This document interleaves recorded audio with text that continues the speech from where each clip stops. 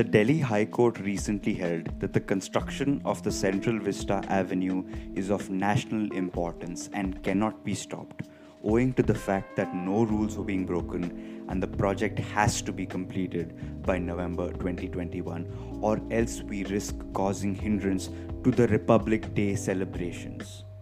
Guys, the Republic Day celebrations. There's so much to celebrate about our Republic this year, right?